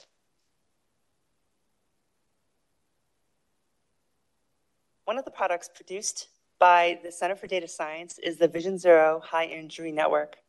Traffic casualties are inextricably linked to their location, and the Vision Zero High Injury Network, or VZHIN, identifies the corridors where the most severe and fatal injuries in San Francisco are concentrated. DPH released an updated network in November 2022. A majority of 2022 fatalities are represented on the High Injury Network, including 59% of total fatalities for that year. In addition, we overlaid fatalities with MTC's equity priority communities and found that 44% of fatalities occurred in those communities. The 2022 trends are consistent with the trends presented last year for the 2021 calendar year. Next slide, please. Between 1990 and 2006, injury crashes decreased, then plateaued between 2006 and 2014 when Vision Zero was adopted. Beginning in 2015, injury crashes began increasing until the COVID shelter-in-place orders went into effect. Each year, San Francisco records on average about 30 fatalities and approximately 500 severe injuries on our city streets. Next slide. Comparably, between 2005 and 2014, fatalities were also relatively stable, around 30 deaths annually, with one exception in 2007. 2022 saw the most traffic fatalities on our streets since 2007. Compared to last year, pedestrians experienced a 54% increase in fatalities, and there was a 50% increase in the number of people killed in motor vehicles. Overall, across transportation modes, pedestrians are consistently the most vulnerable road users in San Francisco and account for a majority of all fatalities in 2022. Motor vehicles, such as cars and trucks, record the second highest proportion of fatalities by mode and represented a higher proportion of fatalities in this mode than in the past several years. Next slide. Since 2014, while we have observed a general downward trend of pedestrian fatalities on our streets, we saw one of the highest pedestrian fatality counts in 2022. We also saw double the number of motor vehicle fatalities compared to 2021. Similar increased fatality trends by mode were observed among e-scooter riders. While one person was killed while riding a bicycle in 2022, we are seeing a sustained reduction in the number of cyclists killed on our streets since 2014. When we explored fatalities by age, in 2022, traffic fatalities were overrepresented among people aged 45 and older relative to their demographic representation in the city. In particular, San Francisco has seen a steady increase in fatalities among persons aged 65 plus over the past 3 years. 2022 data revealed inequities for traffic fatalities by race ethnicity. Black and white travelers were disproportionately overrepresented in the fatality data. Each group had more fatalities compared to their representation in the city population. In contrast, Asian and Latino travelers were underrepresented compared to their representation in the total SF population. And for more information on fatalities by demographic strata, please refer to the most recently released fatality report that's included with the materials for today's presentation. Next slide. We compared San Francisco's fatality trends with those of other California cities and nationally. Los Angeles, San Diego, and San Jose adopted Vision Zero around the same time as San Francisco. Oakland has not officially adopted Vision Zero, and Long Beach has not officially adopted Vision Zero, though has had a Safe Streets plan since 2020 that is modeled after Vision Zero. An asterisk on this slide denotes Vision Zero adoption. Compared to 2019, traffic fatalities increased across the nation. Many cities experienced their highest fatality counts on record during the pandemic and have remained at elevated rates in 2022. This was true in jurisdictions that participate in Vision Zero, as well as those that don't. Next slide, please. We conducted a preliminary analysis on the effects of quick build projects on collisions, severe injuries, and fatalities. Quick builds are currently installed on around 4% of all San Francisco street segments. In 2019, less than 1% of fatalities or serious injuries were on quick build street segments. In 2020, that proportion rose to 7%. In 2021 and 22, it was 12 and 11% respectively. Next slide, please. Quick builds as an intervention were first completed related to Vision Zero starting in 2018. We analyzed Vision Zero traffic collision outcomes on only those street segments that had a quick build installed in 2020. We then used 2020 as a reference year because it experienced an anomalous interruption of traffic due to the COVID-19 pandemic shelter-in-place orders. The 2020 quick build network was primarily along Market Street, Sunset Boulevard, South Van Ness, Franklin Street, Mission and Geneva in the Excelsior District, and Keith Street in Bayview Hunters Point. We compared 2019 collision outcomes on those street segments with 2021 collisions to estimate the difference and impact of the quick build projects. Next slide, please. Following quick build completion in 2020, a paired sample analysis revealed significantly fewer total collisions and significantly fewer injuries overall. And while we also saw descriptive decreases in the total number of persons severely injured, these differences were not statistically significant. The total number of fatalities remained constant at 7 in 2019 compared to 2021. Next slide.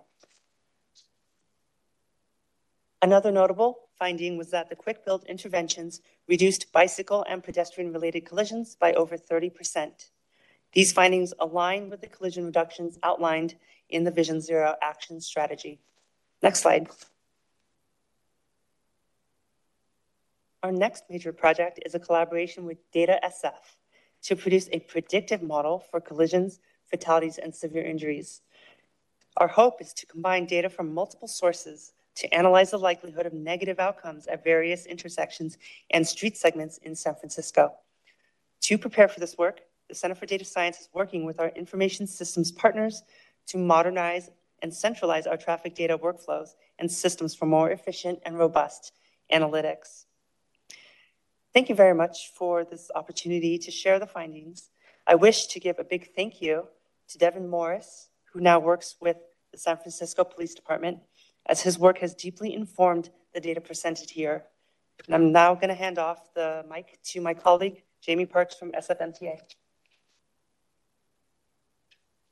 Thank you, Iris, and thank you, commissioners, for having me. I'm Jamie Parks, oversee the Livable Streets Division at SFMTA, which includes both our Vision Zero policy programs, as well as implementing a lot of the street safety changes that you see around San Francisco. Let's see. Okay. So I want to start by acknowledging the partnership that we have with DPH on Vision Zero. DPH has been a core partner since we've adopted Vision Zero in 2014, and I've really appreciated working with Iris and Seth. And one of the major work products from our Vision Zero work is the Vision Zero action strategy, which was adopted and released by the San Francisco Mayor's Office in 2021. And a core piece of the action strategy is the idea that Vision Zero requires a safe systems approach. There's no single silver bullet that's going to get us to zero deaths. In fact, we're running a combination of approaches that intervene in the system at multiple points along the way before a fatal crash occurs. This donut chart that's displayed here, comes from the action strategy. And I want to pause here a little bit to talk about some of the different components that we see as part of the safe systems approach. The percentage estimates here are just approximate, but they do come from national research that we looked into as we were developing the action strategy. So the five main components of getting to zero, one is we need to redesign our streets, and we can see about a 30% reduction in crashes when we redesign our streets appropriately. And that's actually consistent with what Iris just presented in terms of what we've actually seen when we've installed quick build improvements on San Francisco streets. But we need to know a lot more than that as well. 30% leaves 70% of crashes untouched. Other key components are slowing down speeds. I'll talk a little bit about our work on speed safety cameras in a minute. We also need fewer people driving cars. And so we need to have a mode shift to more sustainable modes of transportation and safer modes of transportation, whether it's transit, walking, and biking. Vehicles themselves that are on our roads need to be safe. And so whether that's looking at how autonomous vehicles are regulated, or also just the fact that vehicles on our streets are getting bigger and faster every year and more deadly, those types of big policy changes are a key part of this. And then finally, housing. I think we know that living on the street, being unhoused is fundamentally unsafe. And one of the ways in which it's unsafe and puts you at risk is you're at much higher risk of traffic crashes and fatalities. And we see a lot of people experiencing homelessness are showing up in our data as well. And that's a fundamental. It's one of many reasons why San Francisco needs to address our housing and homelessness crisis. Let's see if this moves on. How do I? Oh, next slide. Amazing. All right. So I'm going to focus specifically on some of the more of the street design treatments that we at MTA focus on, which is that 30% of safe street designs. The principles that we use are, let's see, if I say next slide, is it advanced? Does it give me new bullets also? If there's like, all right, cool. All right, nice. Okay, so first, we know that vehicles are moving too fast. Speeding is the #1 cause of injuries and fatal crashes on our streets. We need people to slow down, and we have tools to help slow them down with the way that we design our streets. Next, and as Iris just described in the fatality report, pedestrians are overrepresented in our data. We know that they're the most vulnerable people on our streets, particularly our seniors and people with disabilities. And we can protect them at the places where they're most likely to come into conflict with vehicles, which is at intersections. Next, when we talk about mode shift, we know that a lot of people feel unsafe biking or scooting or using non-motorized transportation to get around San Francisco. And one of the ways that we can address that is by providing protected bike lanes and slow streets and other safe facilities for them to use. And next, and finally, we also know that there's a whole range of non-infrastructure related human behavior that goes into the outcomes on the streets and the crashes that we see. We, as part of street designers, we cannot control all of that, but we can mitigate some of the issues. We know a lot of what's happening. If we were doing the things that are up above on this slide in terms of slowing vehicles down and providing protection and making sure that different users are visible to each other, we can help address some of the human behavior issues that we see as well. Next slide. So I'll go through these pieces pretty quickly, but we have a lot of different programs that we use that we're always implementing for slowing down vehicles. Traffic calming, we install speed humps, raised crosswalks all around the city. We're committed to installing at least 100 per year as part of our action strategy. We received legislation from the state, new authority to install 20-mile-an-hour speed limits in certain areas where we expect high pedestrian volumes. Prior to 2021, that was not allowed in California. Starting in 2022, we're allowed to install 20-mile-an-hour zones in business districts. And you'll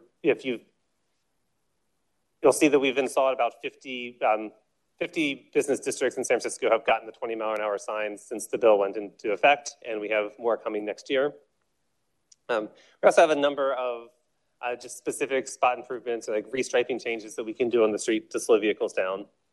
A highlight here, and it's pending Governor Newsom's signature, Assembly Bill 645 to authorize speed safety cameras in California has passed the Assembly and the State Senate, and that would allow for up to 33 automated speed cameras deployed in San Francisco under a 5-year pilot. This is a bill that's been at the forefront of San Francisco's Vision Zero state legislative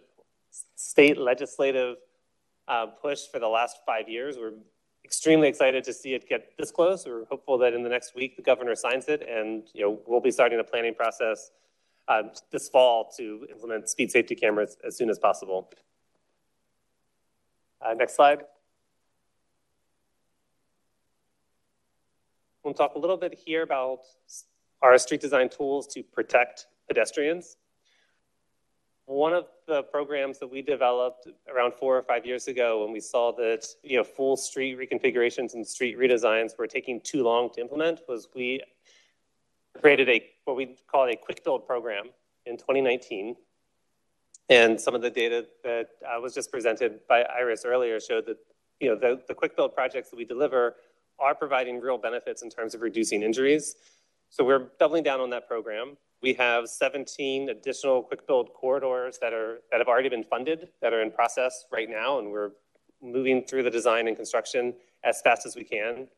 We also have a commitment to install what we're calling the quick build toolkit, so core pedestrian safety tools on every single intersection along our high injury network by the end of 2024. And so those are tools like, making sure that you have daylighting so that, people driving and people crossing the street can see each other, that the signal timing is appropriate, that the crosswalks are all painted. So that toolkit work is going to be a huge amount of what we're focusing on between now and the end of 2024. Other notable programs for protecting pedestrians, we do quite a bit of work around school safety. So we have walk audits and work very closely with our SFUSD colleagues and school colleagues. And then we have targeted programs just at intersections, especially around turns. We know that left turns are the most dangerous turn that can be made. They're a cause of a lot of crashes. And so we've been working a lot on how we can, recognizing that at some point in life, most people are going to have to turn left. How can we make that happen as safely as possible? Next slide, and next slide. Okay. And then finally, in terms of the programs that we are working on, is a focus on mode shift and specifically making it safer and more comfortable for people to choose biking and rolling to get around San Francisco. We have been working over the last several years to expand our bike network. We now have almost 50 miles of protected bike lanes in San Francisco, up from approximately 5 miles 5 years ago. That network has rolled out very quickly, especially in the downtown core and around SoMa. During COVID, we developed a slow streets network, serving residential neighborhoods around San Francisco, starting out as a way to provide social distancing, but morphing into a program that really allows safe and comfortable connections for families throughout, across San Francisco neighborhoods. Next slide. And finally, what we are working on right now is what we're calling an active communities plan. The bicycle plan for San Francisco has not been updated since 2009. This will be an update to that plan that we expect to bring to our SFMTA board in the spring of 2024 for adoption. And that will be the next generation of how we roll out safe biking and rolling infrastructure across San Francisco, building on what we've learned the past few years. Next slide. So I'll close by just noting that while we have made a huge amount of progress and done a huge amount of work since 2014, the hard truth is that we have learned a lot of lessons along the way, and achieving Vision Zero is not going to be a 10-year commitment. It's more like a multi-decade commitment, and it's work that is necessary, and we are committed to it. And we're doing everything we can between now and the end of 2024, and we're committed to continuing the work as long as it takes to get there. But we have learned a lot of important lessons along the way, a few highlighted here. We started off thinking that we would have the money and the resources and the time to more or less rebuild every street in San Francisco on the Hindry network. That simply hasn't come to pass. It's far too expensive, far too time consuming. Where we have the resources, we want to do that. Like we're doing on 6th Street right now, Taylor Street, we're widening sidewalks. But the Quick Build Toolkit, we're really focusing on rolling that out as quickly as we can. When we adopted Vision Zero, we really thought that speed safety cameras would be up and running and fully deployed citywide by now. As it turns out, it took us this long just to get the legislative authority, and we're 99% of the way to getting the legislative authority. It's taken a lot longer. We're still ready to hit the ground running as soon as we can. And we've also learned just a lot more about how challenging it is to influence mode shift, and also how difficult it is to use kind of traditional police enforcement to achieve the outcomes on the streets that we want. There are a lot of challenges with traditional police enforcement in terms of equity impacts. And then also, frankly, the police department doesn't have resources to do traffic enforcement right now either. And so we're really looking at alternatives to traditional traffic enforcement to get the desired behavior. So next slide. I think that is everything that I wanted to share. I think Iris and I are happy to take questions, and we appreciate you having us. Thank you, Ms. Sue, Mr. Parks. Do you have any public comment?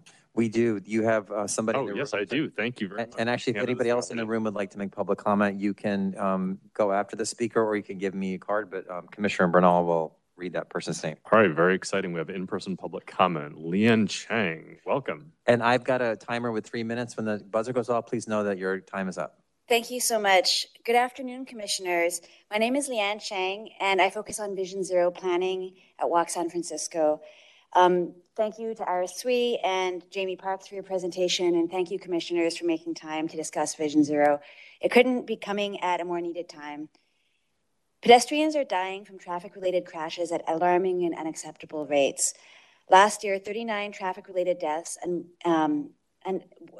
occurred, and more than half were pedestrians just trying to cross the street. This year, we've lost a 4-year-old child as well as 13 adults already. This is a public health crisis, and the city agencies must be doing everything as possible to end these preventable injuries and fatalities. Today's presentation shows that quick builds are effective in reducing bike and pedestrian-related collisions by about a third. This is a step in the right direction.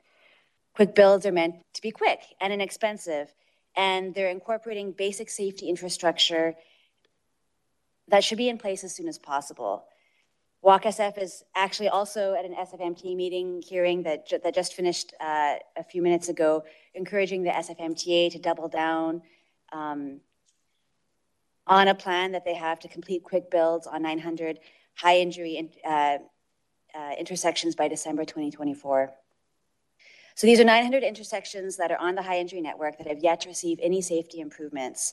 This is low-hanging fruit that the MTA is already committed to, and that just needs a clear and achievable plan to get back on track towards their deadline of December 2024. So we want to thank and encourage the city for city agencies and continuing to work together to bring quick builds and other needed life-saving changes, as well as analytics projects using limited resources wisely in order to make our streets safe for all of us moving around San Francisco. Thank you. Thank you, Ms. Chang. And there are no remote public comment requests, so that is the only comment for this item. Comments or questions, commissioners? I'll go first, and we'll go to Vice President Green. I am a cyclist, and I cycle at times around the city, and I know that I've observed that sometimes there are different kinds of bike lanes that are put in place, specifically Valencia between, I think, 16th and 18th, which is near where I live. I'm wondering, what's the process for determining the kind? I know there must be a lot of research and testing and other things, but what's the process in San Francisco when a new type of intervention, like a different kind of bike lane, is put in place for receiving feedback, collecting data, determining what's most effective in preventing injuries and other issues, fatalities in particular? Sure. That is an excellent question. I'll note that I think the design of bicycle infrastructure is one of the fastest evolving components of kind of transportation engineering and design. Over the last 10 years, the way the bicycle facilities look, not just in San Francisco, but across the country, has shifted dramatically. And so we've tried to keep pace with that and also do it in a thoughtful way. The main tools that we have are, one is we've learned that protected bike lanes, which are protected with some sort of physical barrier between the cyclists and cars, whether it's posts or curbs or a parked vehicle, that physical separation is really critical, not only to safety, but also to the comfort of people riding. And so you'll see fewer and fewer new just painted bike lanes in San Francisco, and a bigger emphasis on protected bike lanes. And then the second main tool that we've used is really slow streets. I think what we've learned is that, you don't need a protected bike lane necessarily on a low speed, low volume residential street. What you need is traffic calming and signs to make sure that everybody is going slowly and sharing the road appropriately. And so those are our two main tools, but there's a lot of nuance within that. And one thing I would like to highlight is that we've been very fortunate to have the resources to have an evaluation program. So we have a Safe Streets evaluation program. So every time we implement a project, we have an evaluation plan, and we collect before and after data to see how it's working. And so that's not only data on, say, were there more people biking or were there fewer crashes, we also collect video data on specific outcomes, so like close calls. And so close calls are a proxy for collisions. And so, so we use video data to see every time, a cyclist and a motor vehicle come within, say, less than a half a second of colliding, we can see that on video data. So we do a lot of data collection and evaluation of the different projects. And Valencia is absolutely a pilot. It's a very unique street. It's a very unique design. It's far from certain that the Center Turning Bikeway is the best design, but we did feel after a number of years that we needed to move forward on Valencia and improve from the status quo. And we have a large evaluation program set up for that pilot with the first data available later this fall. All right, great, thank you. Vice President Green. Yes, well, first of all, thank you for this really clear and comprehensive presentation. And I think it's so impressive. We talked earlier about using data to inform action plans and decisions. And I think you've not only done that, but you're clearly prioritizing, recognizing what you can change and having the wisdom to know what you can't. And so I think this is really excellent work, and we really appreciate it. I had two questions. One is, it was in the news today, there was a person that was terribly injured, and it wasn't the autonomous vehicle that caused the problem initially, but obviously was involved. I'm wondering, there's so much out there in the news, a lot of very extreme opinions of autonomous vehicles. And of course, whether they're here or not is not within our control. But I'm wondering, first of all, when you'll get data that might help you understand how they fit into all of this, and also whether you have any projections of what that data might be. So that was my first question. And the second one, I was so impressed by what you said about 500 severe injuries. And I wonder how you're using severe injury data, which may be harder to obtain, to inform the choices and the priorities. Because does it really mirror where the fatalities have been, or is there, more information that you can glean, because that's just so life altering, and I'm curious to know how you incorporate that as well. I will attempt to at least a partial answer at the autonomous vehicles, and then turn it to Iris for the data question. First, I think we are very data driven, and so I don't want to speculate. I want to make sure that we wait and see what the data tells us, and we are working to collect all the data that we possibly can on autonomous vehicles. And specific to the incident yesterday, we have no information yet that really tells us what happened or what the roles were. But we are working with PD to get whatever information we can.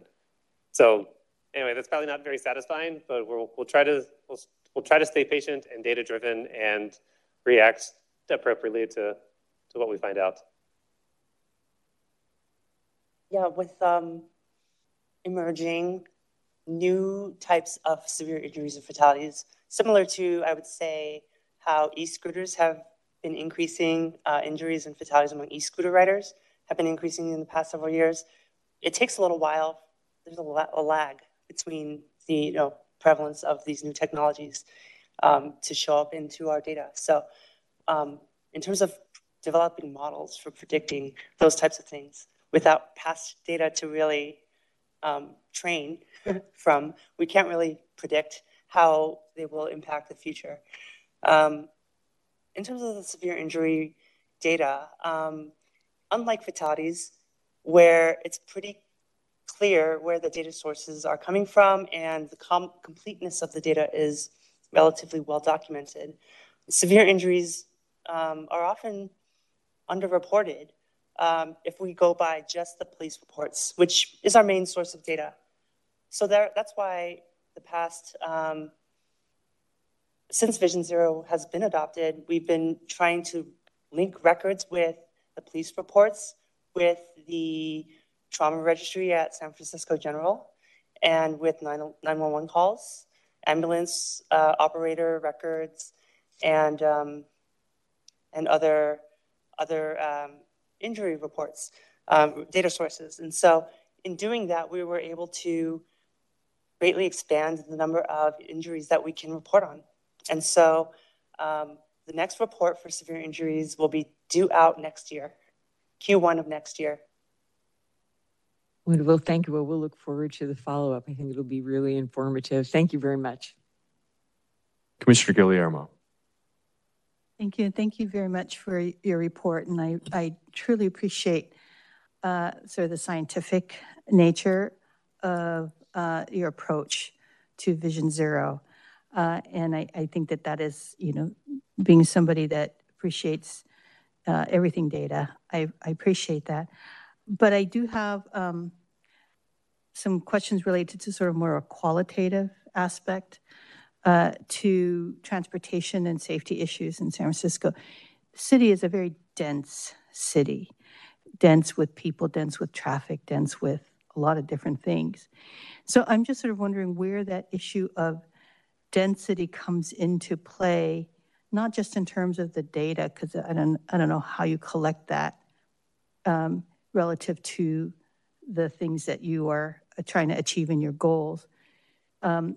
But just as an example, in business areas in San Francisco, or even just in small neighborhoods, San Francisco is a city of neighborhoods, take Geary or Clement Street, for example, where you need to have deliveries and people coming in to shop that aren't necessarily going to be facilitated by a bike lane or even by Muni. How do those things come into consideration as it relates to sort of the quality of life or the activities of daily living for a family, mom who has to come pick up her kids, buy groceries, make a quick stop at the, at the market, there's no parking, can't take the bus. Those are the kinds of things I think that don't necessarily show up in the data, and they're not scientific in that sense. So how do you take those into consideration? I would say that the data really informs where we do projects and where we focus resources, but the qualitative aspects you just described inform how we do the projects once we get there. And so we may know that a street is on the Hydra network, but when it comes to the specific design treatments that we propose and whether we propose a bike lane or propose removing travel lanes or anything else, we do go through a pretty in-depth community process for our corridor projects. And talk to different stakeholders and figure out needs. And you look at a corridor like the center running bike lane on Valencia, we ended up with a quite unique and different design there because of exactly what we heard from the merchant community, that what they needed was curbside loading and shared spaces that were critical to the survival of their businesses. And so when we do take a lot of pride in our projects not looking the same citywide, and that we take into account what the stakeholders and what the neighborhood tells us they need. I'm sure we don't always get it perfectly, but there is a process there to make sure that we're taking into account more than kind of a pure traffic engineering perspective.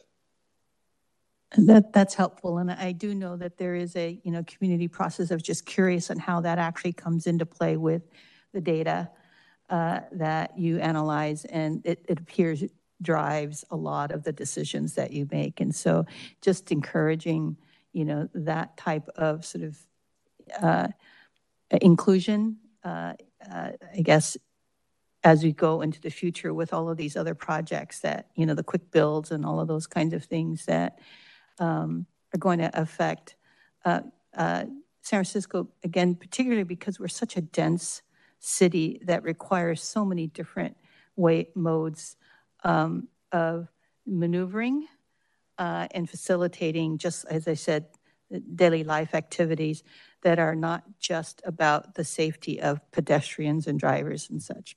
Thank you. A quick comment about differentiated risk. With traffic safety, it would be amazing if we could provide some estimation of the risk for a certain individual or type of individual. With the work that we have and the data that we do, we often look at things through the street segment and talk about environmental risks because street segments don't really change very much.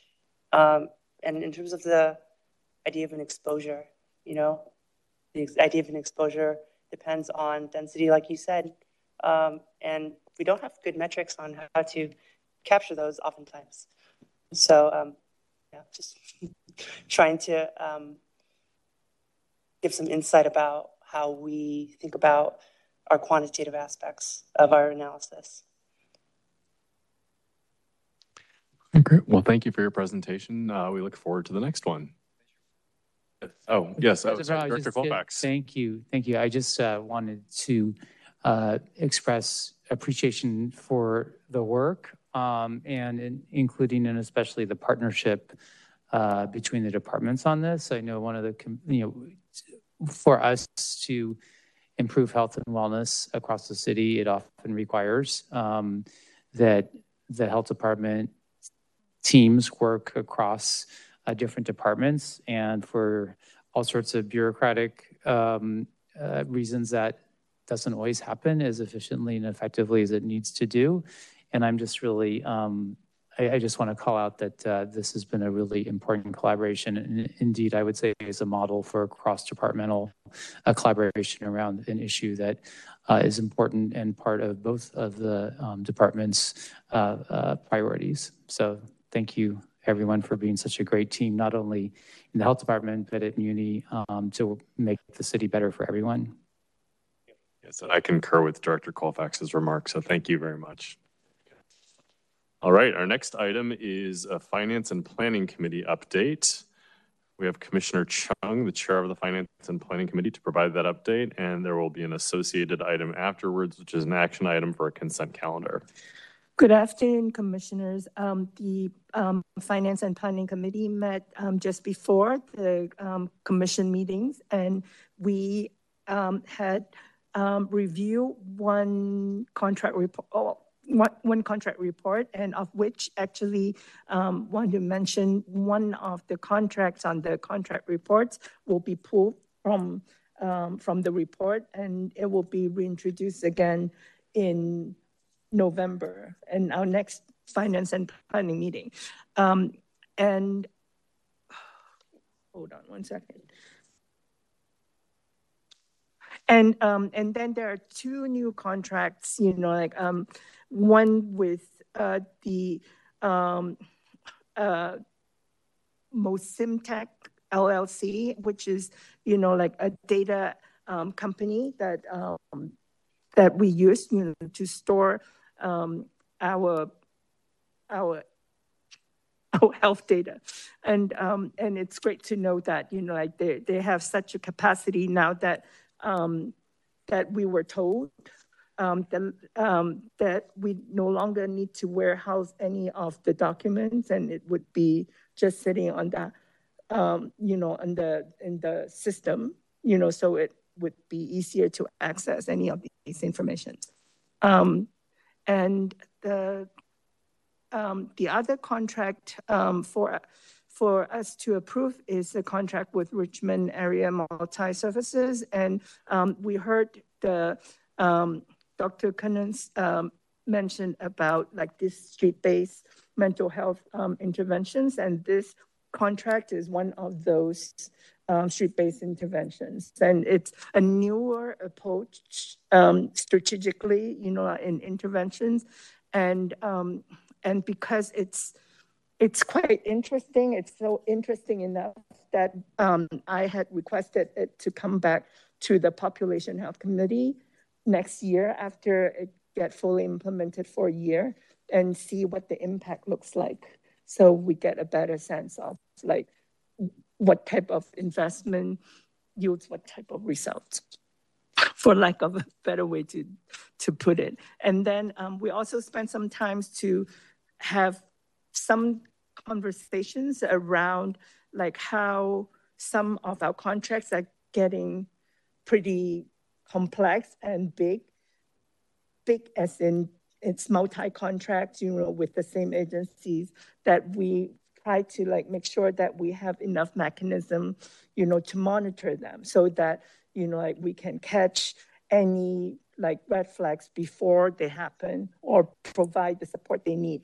so that, they can continue to provide top-notch services to San Franciscans. That's it. And if, may I chime in, Commissioner? I it might have been my middle-aged hearing, but I didn't hear the name of health advocates being pulled from the monitoring report. That's the name of the contract. That's Oh, I was not, gonna do that's that not going to for be. consent. Oh, I apologize. Okay. All right. Thank you, Commissioner Chung. Any public comment? Folks on the line, I don't see anyone in the room. We are on, what item are we on? We're on item 9. I don't see any hands, but in case you would like to make a public comment. All right, no hands, Commissioner. All right, moving on to our next item for action is the consent calendar. And just again, to clarify that all matters listed under this constituted consent agenda are considered to be routine by the Health Commission and will be acted upon by a single roll call vote of the Health Commission. There'll be no separate discussion of these items unless a member of the commission requests discussion, in which event the matter shall be removed from the consent agenda and considered as a separate agenda item. Back to Commissioner Chung, Chair of the Finance and Planning Committee. Thank you, President Bernal. And as I mentioned earlier, that in the contract reports, originally there are 6 contracts, and we are pulling the last contracts on the contract report, which is with the Health Advocates LLC, and reintroduce that in November, which is the next Finance and Planning meeting. All right. So do we have a motion to approve the consent calendar? Oh. Motion to approve. Second. Any public comment? I don't see any hands, folks. We are on item 10. Once, going twice, no hands. Commissioner comments or questions? Seeing none, all those in favor? Aye. Opposed? All right. The consent calendar passes unanimously. Our next item is a discussion item, joint conference committee and other committee reports. Our secretary, Mark Morowitz, will give the update for the ZSFG joint conference committee meeting. Commissioner Guillermo generously joined the meeting on September 29th. It was simply an open session to go into a closed session so the credentials report could be approved, which allowed staff at ZSFG to continue through the weekend. There was issue with concern about folks losing their credentials if that report hadn't been approved. So thank you again, Commissioner Guillermo. Thank you, Secretary Morowitz, and thank you, Commissioner Guillermo, for all acting so quickly to ensure that there was continuity. Any public comment on this item? I see no hands. Any commissioner comments or questions? Seeing none, we'll move on to other business. Any other business? All right, with no other business. And I don't see any public comment on any hands up for this item. Okay, then we can entertain a motion to adjourn. So moved. Second. All right, any public comment? Oh, there's no public comment on adjournment. Okay. With no comments or questions from commissioners, all those in favor? Aye. Aye. Opposed? All right, we are adjourned. Thank you. Thanks, SFCUP TV.